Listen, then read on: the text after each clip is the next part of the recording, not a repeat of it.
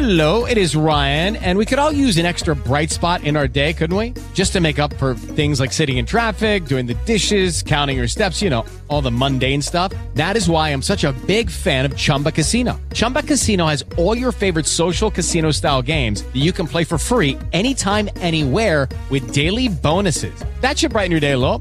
Actually, a lot. So sign up now at ChumbaCasino.com. That's ChumbaCasino.com. No purchase necessary. VGW Group. Void where prohibited by law. See terms and conditions. 18+.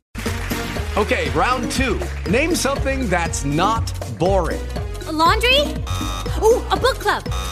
Computer solitaire, huh? Sorry, we were looking for Chumba Casino. That's right. ChumbaCasino.com has over 100 casino-style games. Join today and play for free for your chance to redeem some serious prizes. ChumbaCasino.com. No purchase necessary. Void where prohibited by law. 18+. Terms and conditions apply. See website for details.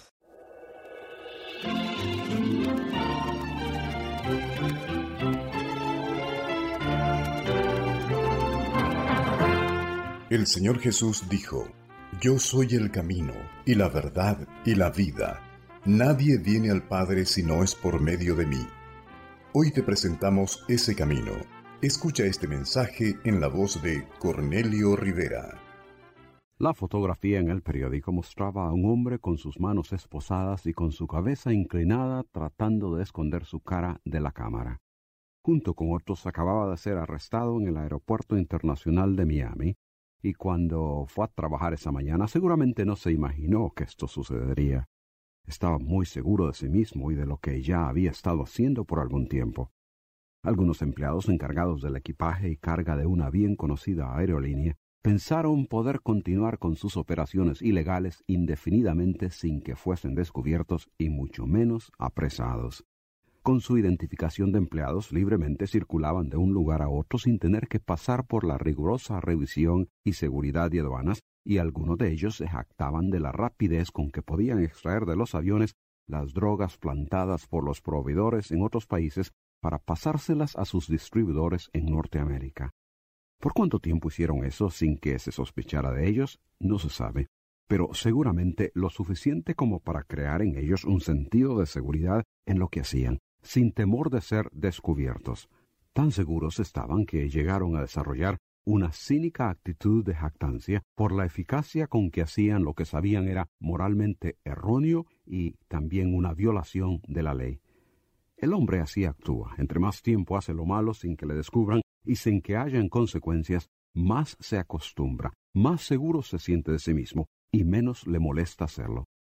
En el caso de los empleados en el aeropuerto, las cosas cambiaron cuando uno de los arrogantes malhechores le entregó un paquete de drogas a quien pensó era su contacto para distribución, cuando en realidad este era un agente de policía trabajando clandestinamente. Ahora son muchos los que están tras las rejas sin trabajo y esperando ser juzgados. ¿Piensas tú poder continuar tu estilo de vida sin consecuencias? Varias son las personas que he conocido que son arrogantes y que se jactan de su error como que si lo que hacen fuera una gran cosa. Su vicio, su inmoralidad, su forma de engañar, de estafar o de robar, su haraganería, su irresponsabilidad, su rebeldía, su crueldad, su impiedad, una, todas o varias de esas cosas han venido a ser parte de su vida como que si fuera lo más normal.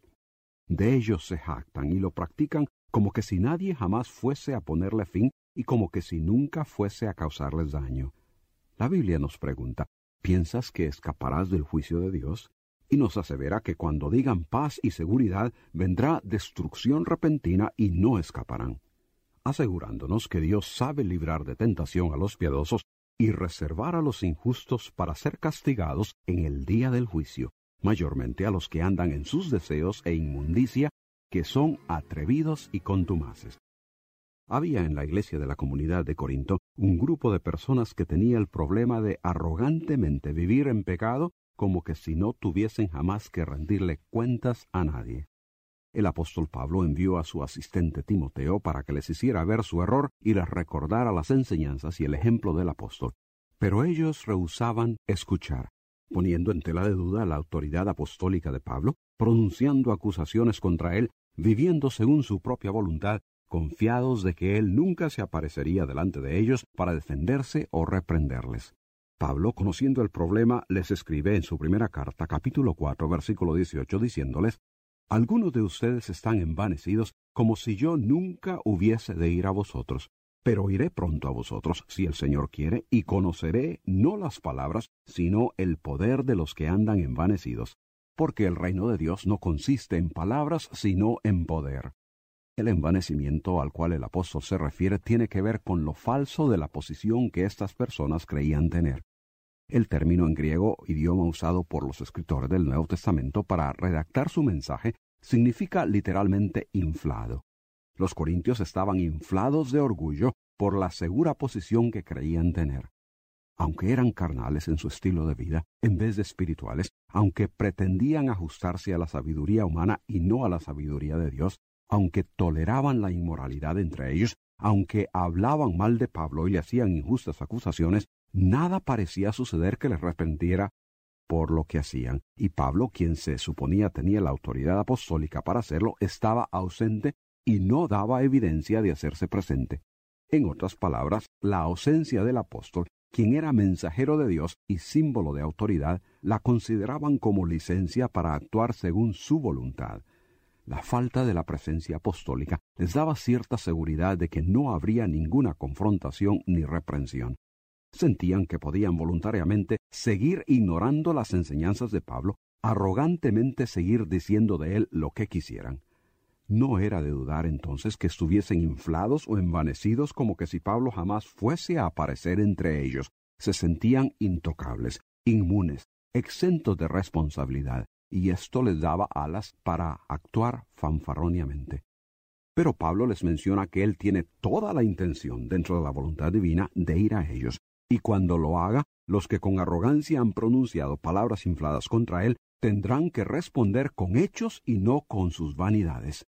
Cuando Pablo asevera que el reino de Dios no consiste en palabras sino en poder, desea indicar que si los que arrogantemente actúan según su voluntad y acusan al apóstol pertenecen verdaderamente al reino de Dios, tendrán que demostrarlo con hechos. Pablo mismo ya había dado prueba de su autoridad apostólica y de su identificación con Dios.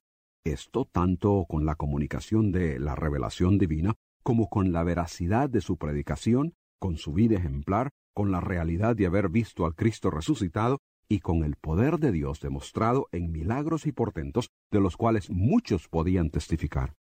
Es la vida de la persona, y no lo que la persona dice, lo que da a conocer la realidad de su identificación con Dios. Nadie puede continuamente vivir en pecado pretendiendo que no es así y esperar que no habrá consecuencias que confrontar. En el caso de los corintios, Pablo les reta a que decidan qué es a lo que quieren tener que responder. Les dice: ¿qué queréis? ¿Iré a vosotros con vara o con amor y espíritu de mansedumbre? Era seguro que Pablo se haría presente entre ellos. ¿Cómo querían ellos que fuese la naturaleza de su visita?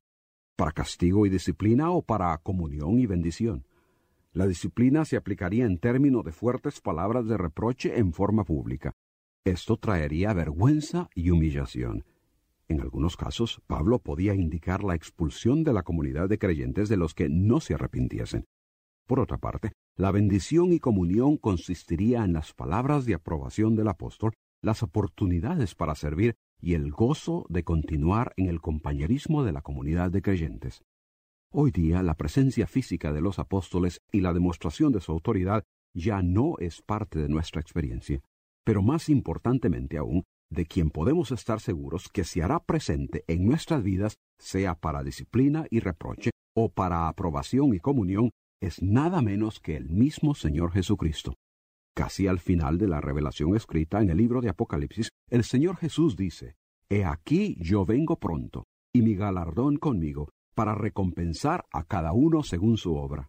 Y el apóstol Juan nos exhorta a que permanezcamos en él, es decir, que no nos apartemos de él ni de su instrucción, para que cuando él venga, tengamos confianza y no nos alejemos de él avergonzados.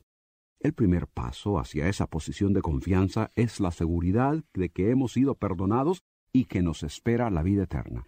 Esta seguridad la obtienes cuando te arrepientes de tus pecados y por fe aceptas el sacrificio de Cristo en la cruz a favor tuyo, creyendo en tu corazón que Él es el único camino a Dios y Señor de tu vida. Sométete a Él. Deja a un lado la vida de pecado, ya no más jactancia por lo que no vale nada. Ten por seguro que no puedes vivir indefinidamente con impunidad. Un día estarás delante de Cristo. ¿Quieres que Él venga a ti con aprobación o con rechazo? Todo depende de la manera que tú respondas a Él con tu vida hoy.